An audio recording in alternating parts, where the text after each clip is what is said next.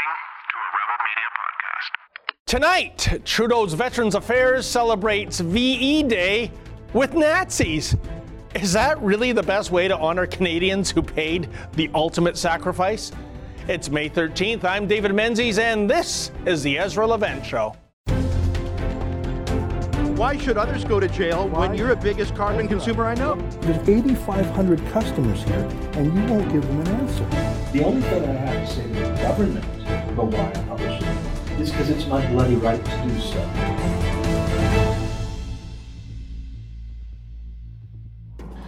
A few days ago, the 74th anniversary of Victory in Europe Day, or VE Day as it is known, was marked.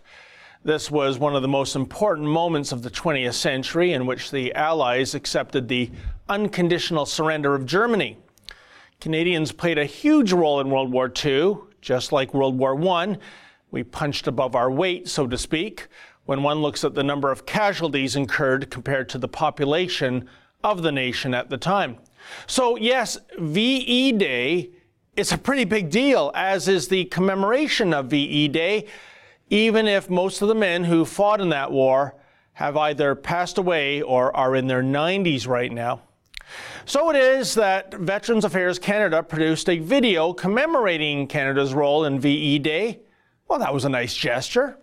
Please take half a minute to check it out. May the 8th marks the 74th anniversary of the Allied victory in Europe during the Second World War.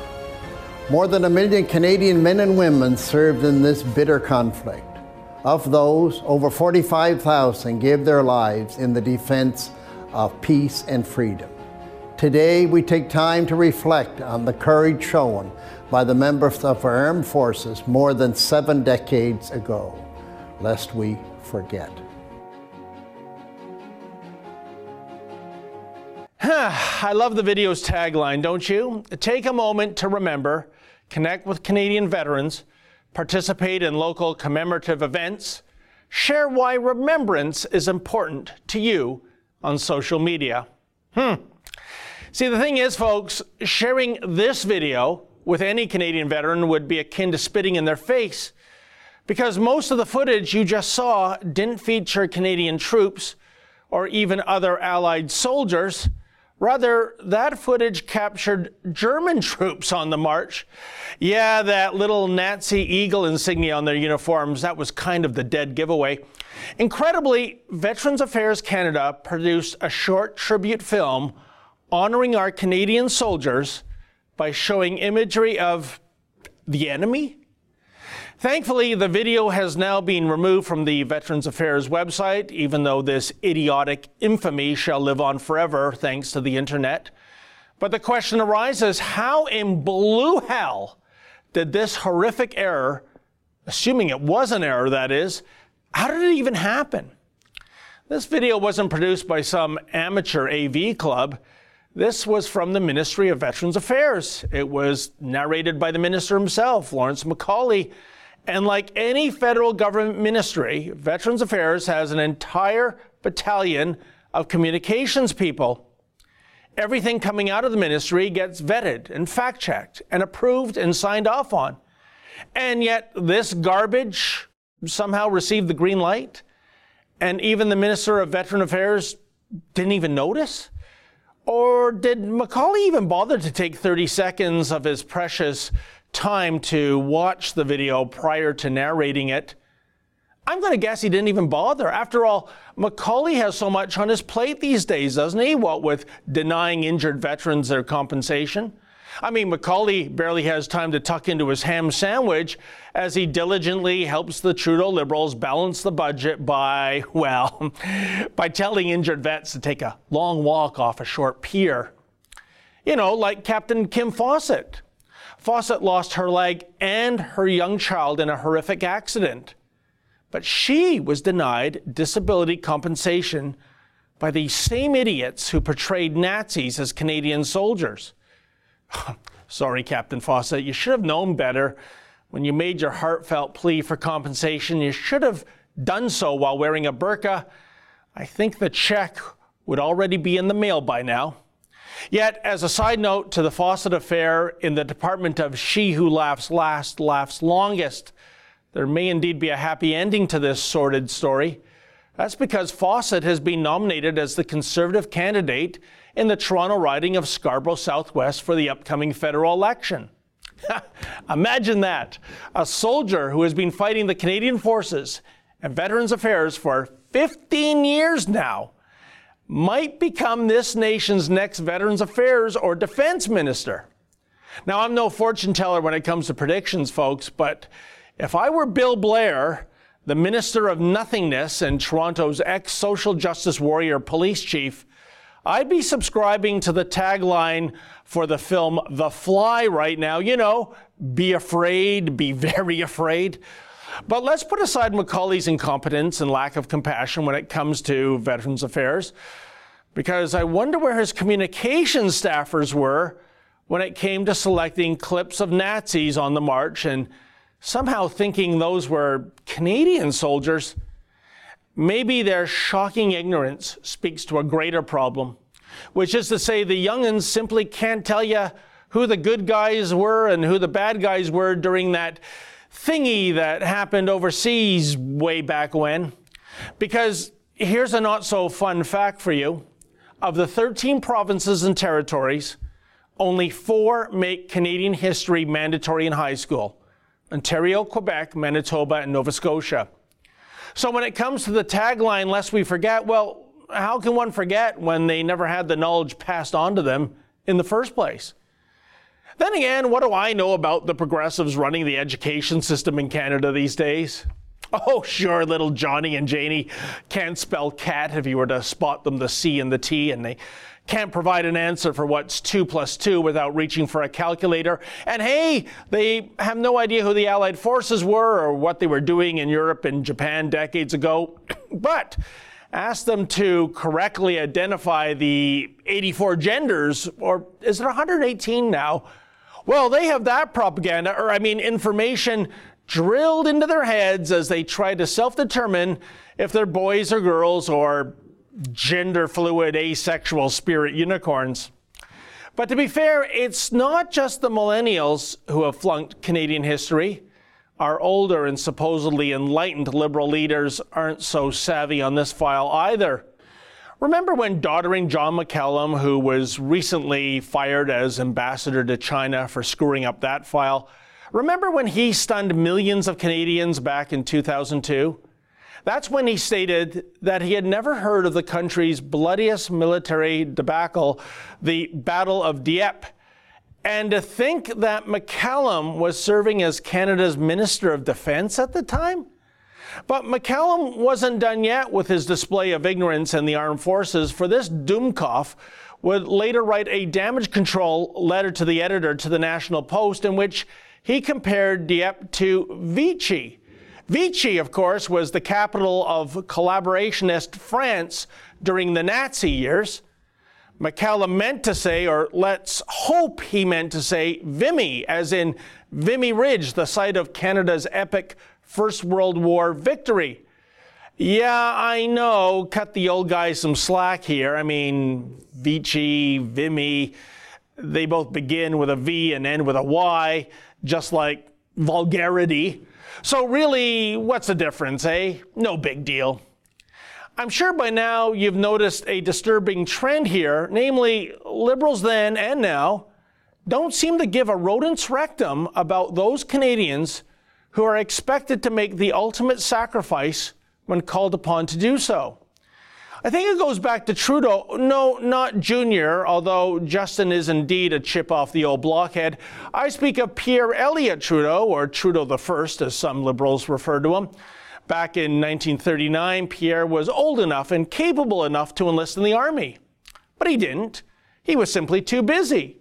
Too busy doing what, you say? Well, here's what David Frum pointed out in a National Post column a while back. Quote, Pierre Trudeau opted not to serve in World War II, although of age and in good health. He traveled to Joseph Stalin's Soviet Union to participate in regime-sponsored propaganda activities. He wrote in praise of Mao's murderous regime in China. Trudeau lavishly admired Fidel Castro, Julius Nyerere, and other third world dictators. The Soviet dissident Andrei Amalric scathingly recalled Trudeau's 1971 prime ministerial visit. Trudeau visited the Siberian capital of Norilsk and lamented that Canada had never succeeded in building so large a city so far north, unaware or unconcerned that Norilsk had been built by slave labor, end quote. Meanwhile, when Trudeau was residing in Montreal during the Second World War, not only did he not serve his country, but he mocked it. According to biographers Max Nemne and Monique Nemne, authors of Young Trudeau, 1919 to 1944, Son of Quebec, Father of Canada, young Pierre and his friend Roger Rowland played a prank in 1942 that involved dressing up in European military uniforms and riding around on their motorbikes. Allegedly, those European military uniforms were actually German uniforms from the First World War, complete with spiked helmet. But don't be too judgmental, folks.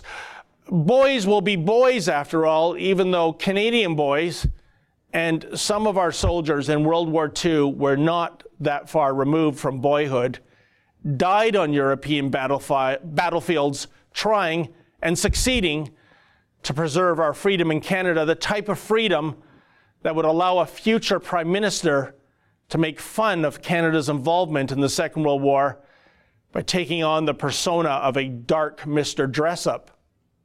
Oh, speaking of Mr. Dress-Up, that brings me to the son of Pierre, little Bollywood star wannabe, Justin Trudeau himself. Justin's handling of Veterans Affairs has been, what's the word? I think despicable covers it off. Perhaps his lowest point on this file was that infamous statement he uttered at that town hall meeting last year in Edmonton when he took a question from frustrated veteran Brock Bolachuk. I was prepared to be injured in the line of duty when I joined the military. Nobody forced me to join the military. I was prepared to be killed in action. What I wasn't prepared for, Mr. Prime Minister, is Canada turning its back on me.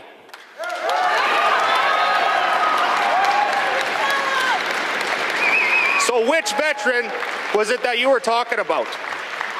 Thank you for having the courage to stand here, and thank you for listening to my answer. On a couple of elements you brought up.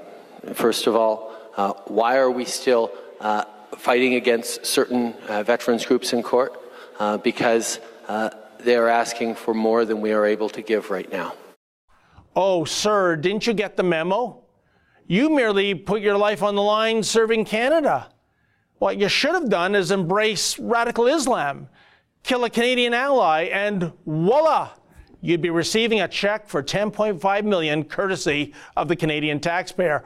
Oh, sure, the Trudeau Liberals didn't really want to make such a payout to the odious Omar Khadr, our homegrown Al-Qaeda poster boy. But as the spin cycle goes, to fight this jihadi jackass in court would have cost the taxpayer exponentially more in legal fees. Yeah, that's right. When it comes to the radical Islam file, suddenly the tax and spend Trudeau Liberals miraculously re-examine themselves as fiscal conservatives. Still, you have to wonder if not so little Omar is good for a $10.5 million Lotto Max payout, then what sort of compensation awaits Vice Admiral Mark Norman? After all, Mr. Norman is a decorated patriot whose only crime was doing the right thing and exposing Liberal meddling regarding a naval contract. For having the temerity to do so, he was made a scapegoat, thrown under the sub, had his reputation destroyed, and incurred hundreds of thousands of dollars in legal bills. Or wait a minute now, maybe it is precisely because Norman is a decorated patriot and that makes him the ideal candidate for being unjustly accused, such as Justin Trudeau's contempt for those who serve or have served. Which brings us back to the latest slight, that VE Day video featuring Ratsies as Canadian soldiers. At least in the aftermath, Minister McCauley apologized. Well, sort of. Here is the Right Honourable Macaulay eating crow, looking like a ventriloquist dummy, albeit one that embodies half the enthusiasm. Well, of course, What happened with the video was totally unacceptable, and I can assure you that the people involved and myself are truly sorry for what happened. But it's awfully important that it does not take away from what our troops did 74 years ago this week. Yeah, Minister, it kind of does take away from what our troops did in Europe 74 years ago. And more so, numerous acts of slights by various liberal governments over the past several decades take away from what our troops did in Europe 75 years ago. The Remembrance Day tagline is "Lest we forget," but for liberals, they seem to subscribe to the General Douglas MacArthur observation that old soldiers never die, they simply fade away. Except that for liberals then and now, these surviving soldiers can't fade away quickly enough.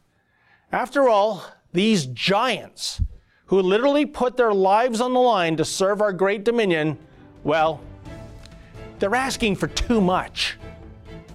Keep it here, more to come after this.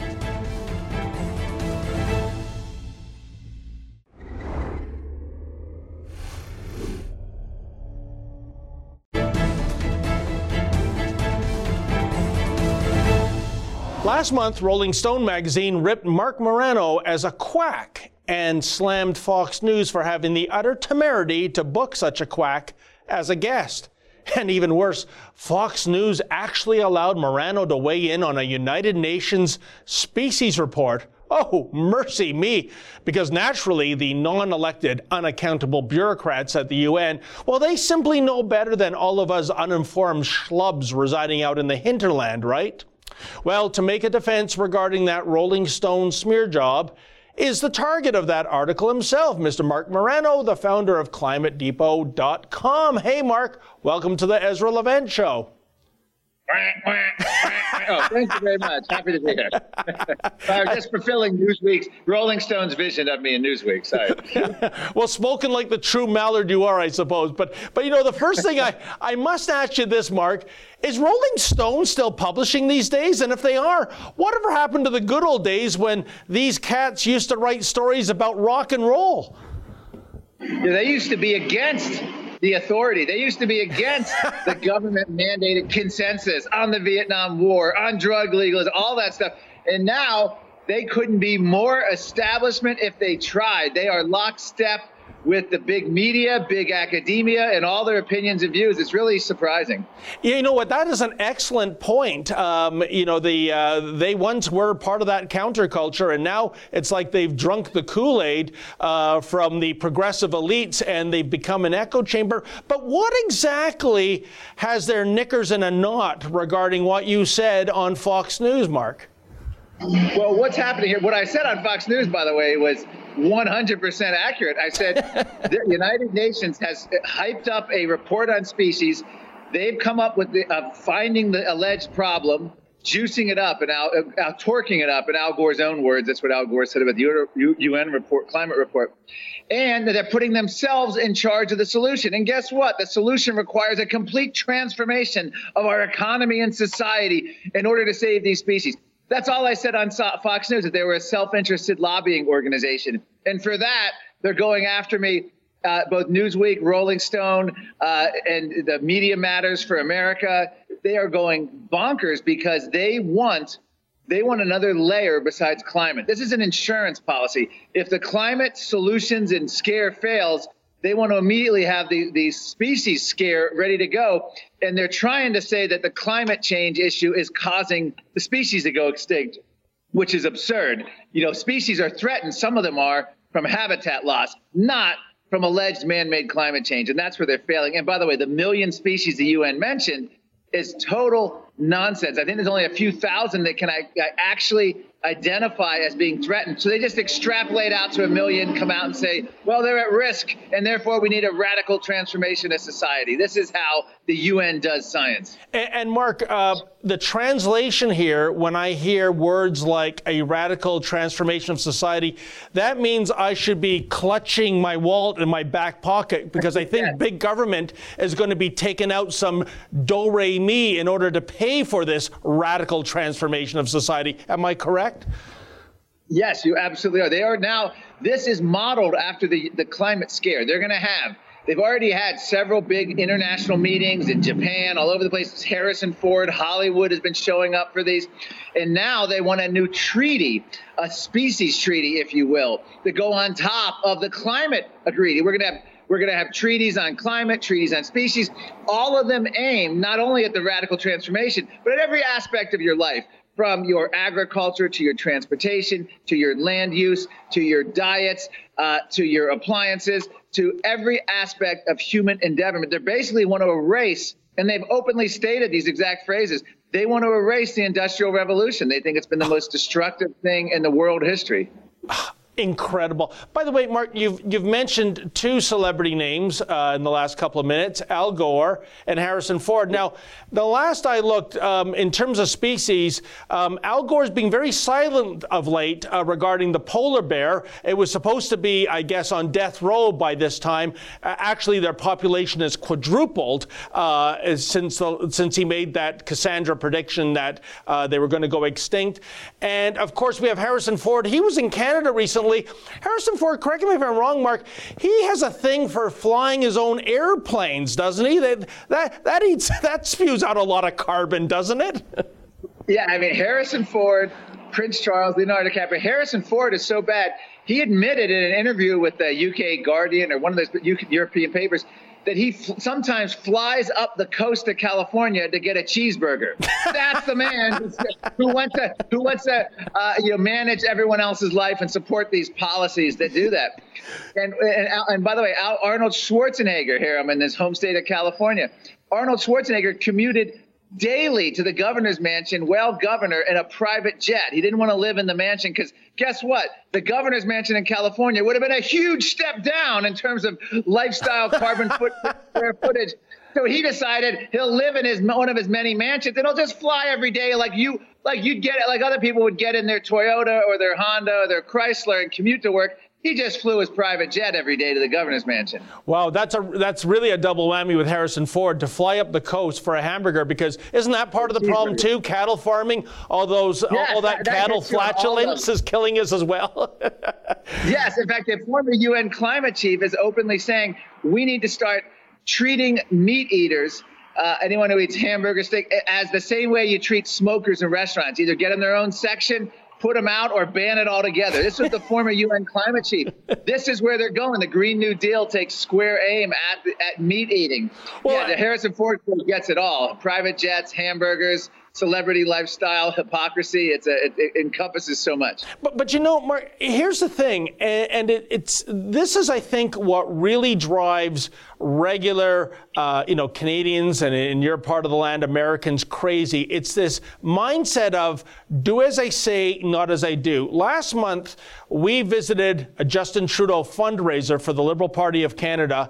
And I can tell you this, for the approximately 3 hours he was at that restaurant doing his fundraiser, his motorcade consisted of this: a Chrysler 300, 3 Chevy Suburbans, 2 Toyota Siennas, and 1 Ford Expedition. And Mark, for the hours they were there in front of that venue, the engines were running. All of those 8 vehicles were idling. So here's a prime minister that's put a carbon tax on us. The price of everything is going up because of it. And yet he has an 8-vehicle motorcade of gas guzzlers running for hours on end. I'm sorry, I can't accept this kind of hypocrisy. This is what they do. I mean, this is one of the most challenging things that the former UN chief actually said. He lived at 30,000 feet, going to all these exotic conferences in Bali. But it's one of the arguments. It's one of the reasons they can't sell the general public. If you are not willing to take the measures in your life to save the planet, whether it's climate or species, people just aren't buying it. And by the way, one note: you mentioned polar bears. Al Gore's first film in the United Nations made such an icon out of the polar bear as a poster child. We are at or near historic population highs. Al Gore's sequel 2 years ago didn't even mention polar bears. And the United Nations climate report species report doesn't mention it. You'd think if species were in danger, the big iconic polar bear would be the headline of this report. Instead, they've dropped it like a hot potato in terms of the poster child for endangered species, because that's usually what happens when the numbers go through the roof and you have an overpopulation problem. And you know, I find that despicable in a sense, Mark, because, you know, if they wanted to take a balanced and a nuanced position regarding what's happening to the planet, shouldn't they, be like the umpire? Call it as he sees it. So he could have said, you know, there are some good news stories. For example, we got it wrong with the polar bear. I'm happy to report the population is thriving. But they just now pretend they never made this prediction in the first place. And I think that destroys their credibility. It does, but here's how they handle it, though. They'll say it's worse than we thought for the polar bears. You'll say, how? It's 4 or 5 times the number, record high. How was it possibly worse? Well, our predictions of 100 years from now are much worse than they were just 5 or 10 years ago. The predictions are more dire. Therefore, we need to double down our efforts. That's how they get you. It's called.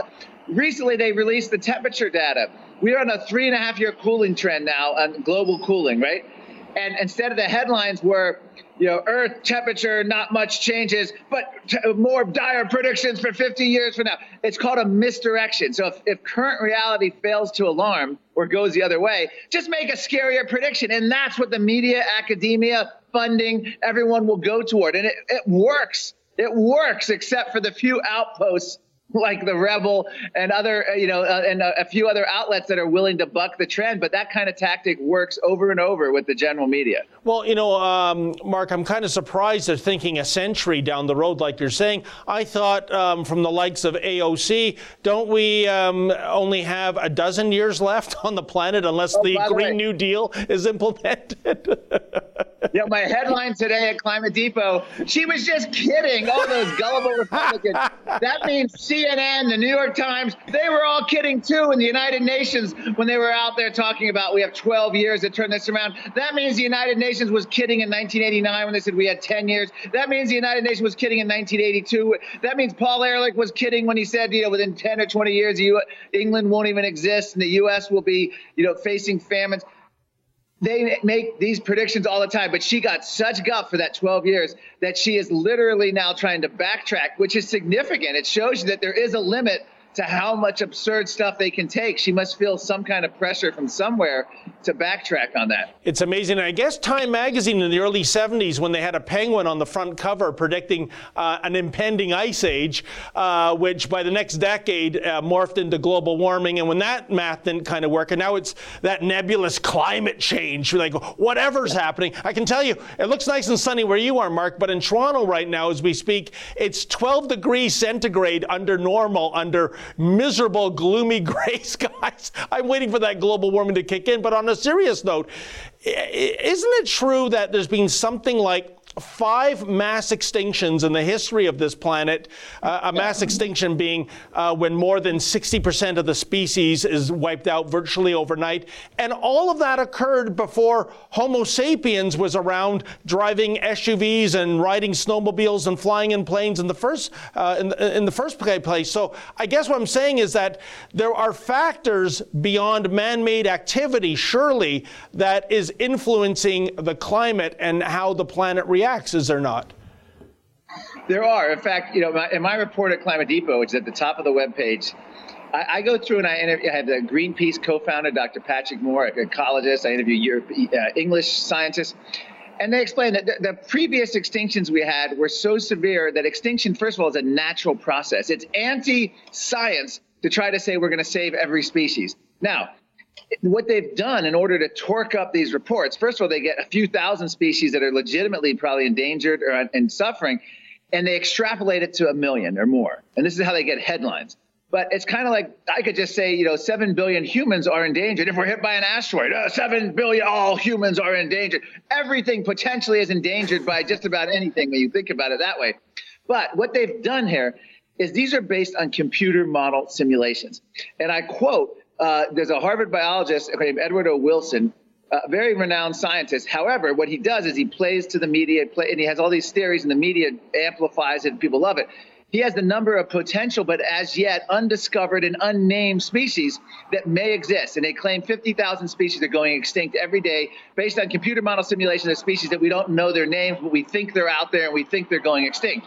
So what Patrick Moore, the co-founder of Greenpeace, says is he wants Latin names of these species. And I actually confronted environmentalists on this. And they say we can't name these species because they're microorganisms, they're bacteria, they're things that may exist. And Patrick Moore's answer is he's found the missing 50,000 species, which are allegedly going extinct. They're in the electrons of the hard drives of the computer of these species modelers that are doing it. This is what they're passing off as hard science today. It's a bunch of speculation, models, predictions, scary headlines. And the big thing is this UN species report is just like the climate report. It's actually UN bureaucrats, leaders, politicians meet with the summary of policymakers. They make the report, and then the scientists have to go back and make the supporting material agree with the politically approved a summary for policymakers. This is a political process from beginning to end. I have all the analysis at Climate Depot. Anyone who believes this is a big science report from the UN is literally deluded and has no clue what they're talking about. This was not science. This was a political report aimed at getting policy action and aimed at getting cheap headlines, and it'll probably work. That's the way our culture is today. Well, Mark, I just have to say, don't be too harsh. Maybe that electron on that hard drive identifies as an enzyme or something like that. So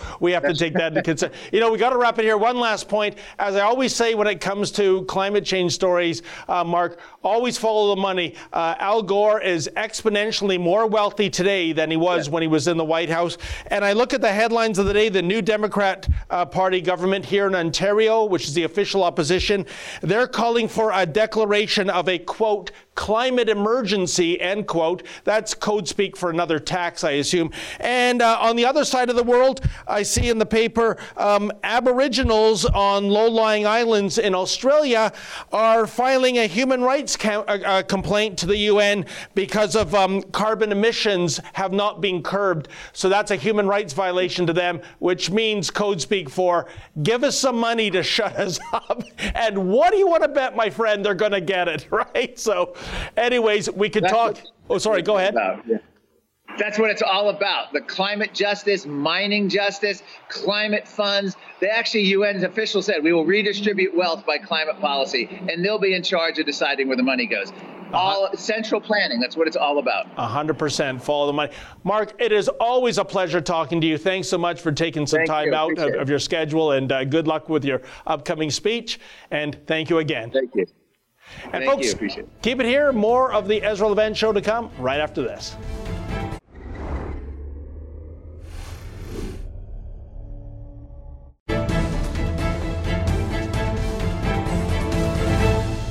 Welcome back. Now, if you're wondering where Ezra Levant is, he's in London covering what I call the never-ending story. That would be yet another Tommy Robinson trial. Here's Ezra with more. For the Rebel.media, I'm Ezra Levant. I'm standing in the streets of central London, not far away from the Old Bailey Central Criminal Courts, where tomorrow Tommy Robinson will be prosecuted yet again for contempt of court. When I say yet again, it's not for anything new. It's for what he did a year ago, for which he was already found in contempt and then released by the UK Court of Appeal in a unanimous ruling that said the first finding of contempt was improper, illegal. Tommy falsely was prosecuted and falsely served 10 weeks in solitary confinement. As you know, we crowdfunded his legal defense a year ago. But instead of leaving good enough alone, Theresa May's Attorney General has chosen to take a second crack at it. Now, where I come from, and in the United States, that might be called double jeopardy. I guess they don't have that here because they're taking another run at him. You know, Tommy was the first journalist to be sentenced to prison for contempt of court since the 1940s, but I guess that's not enough punishment for Theresa May. They want to put him back in. It's rather incredible to me. But just as incredible is how blasé the United Kingdom is about the whole thing. I don't know a single member of Parliament that found it odious that a journalist was imprisoned. Even when the Court of Appeal said it was improper, I didn't hear a peep. Only Lord Pearson of Rannoch, one member of the House of Lords, spoke out, but other than that, silence from the political class. Actually, that's not even accurate. Glee from the political class when Tommy was arrested. You'd think that Reporters Without Borders or some other civil liberty types would care. They didn't. I didn't see a single article by any worthy pundit worrying about journalists being imprisoned. I'm really worried about the reporting as much as the law, and that's why I'm here in town and bringing with me 8 other journalists actually from other jurisdictions, because I don't know of any journalists in the United Kingdom, at least in the mainstream media, who give Tommy a fair shake. And forget about Tommy, who report accurately on these grave matters at hand. So I brought with me journalists from Washington, D.C., including Cassandra Fairbanks of Gateway Pundit, Pardes Saleh, who's running for Human Events, Andrew Lawton from London, Ontario, Canada. We crowdfunded Avi Yamini's flight from Melbourne, Australia. We sent a train ticket to Jordan James to come down from Manchester. He's with the alternative news site Politicalite. Altogether, we've got 7 journalists, including Jessica Swiatonevsky, who's a young journalism student with The Rebel in Toronto, plus 2 cameramen. So we're going to do our best to cover all of this. You can find out more information about us at realreporters.uk, and I'll also put my reports up there. I'll be live tweeting from the court. So that's what I'm doing here in town. But I have to say, it's extremely depressing to see how little the 5P professionals, as Daniel Pipes would call the establishment, the police, the prosecutors, the professors, the press, and the politicians, the 5P professionals, how little they care about what I think is as important a civil liberties case as any in this country right now. But because Tommy has the wrong political flavor, he's a sacrificial lamb. I should also point out, as many of you know, that Tommy Robinson is currently running for public office. He's running to be the member of the European Parliament for North West England. I think he's got a chance because of how they count the votes. And of course, there are 8 MEPs that will be elected. Tommy could win with as few as little as 10% of the vote. I think he's got a chance, but I don't think it's a coincidence that the Attorney General is taking him to court in the middle of that campaign. I'm not sure what's worse, though, the kind of prosecution of Tommy that we're seeing in the courts of law by the Attorney General, or the silent censorship of Tommy by the Silicon Valley giants like Facebook, Twitter, PayPal, Instagram, things like that. At least this outrageous attempt to nail Tommy for contempt of court, at least we can see it in action. We can report on it. We can appeal it. Tommy has some sort of rights to disclosure of documents. Not so when it's someone in the bowels of Facebook in San Francisco just pushing a button and deleting him. I don't like any form of censorship, but at least the ones in the court we can fight against and know about, and there is some sort of restraint on them, I think. I think the new phase of censorship, certainly the one that's come for Tommy first, but certainly he won't be the last, is the censorship done by hard left-wing activists in Silicon Valley, and frankly, that's even more terrifying to me. Join me tomorrow as I live tweet everything from the Old Bailey Court, and during breaks I will record videos. If you want to sponsor the 9 journalists that we have crowdfunded to be here, please do go to realreporters.uk.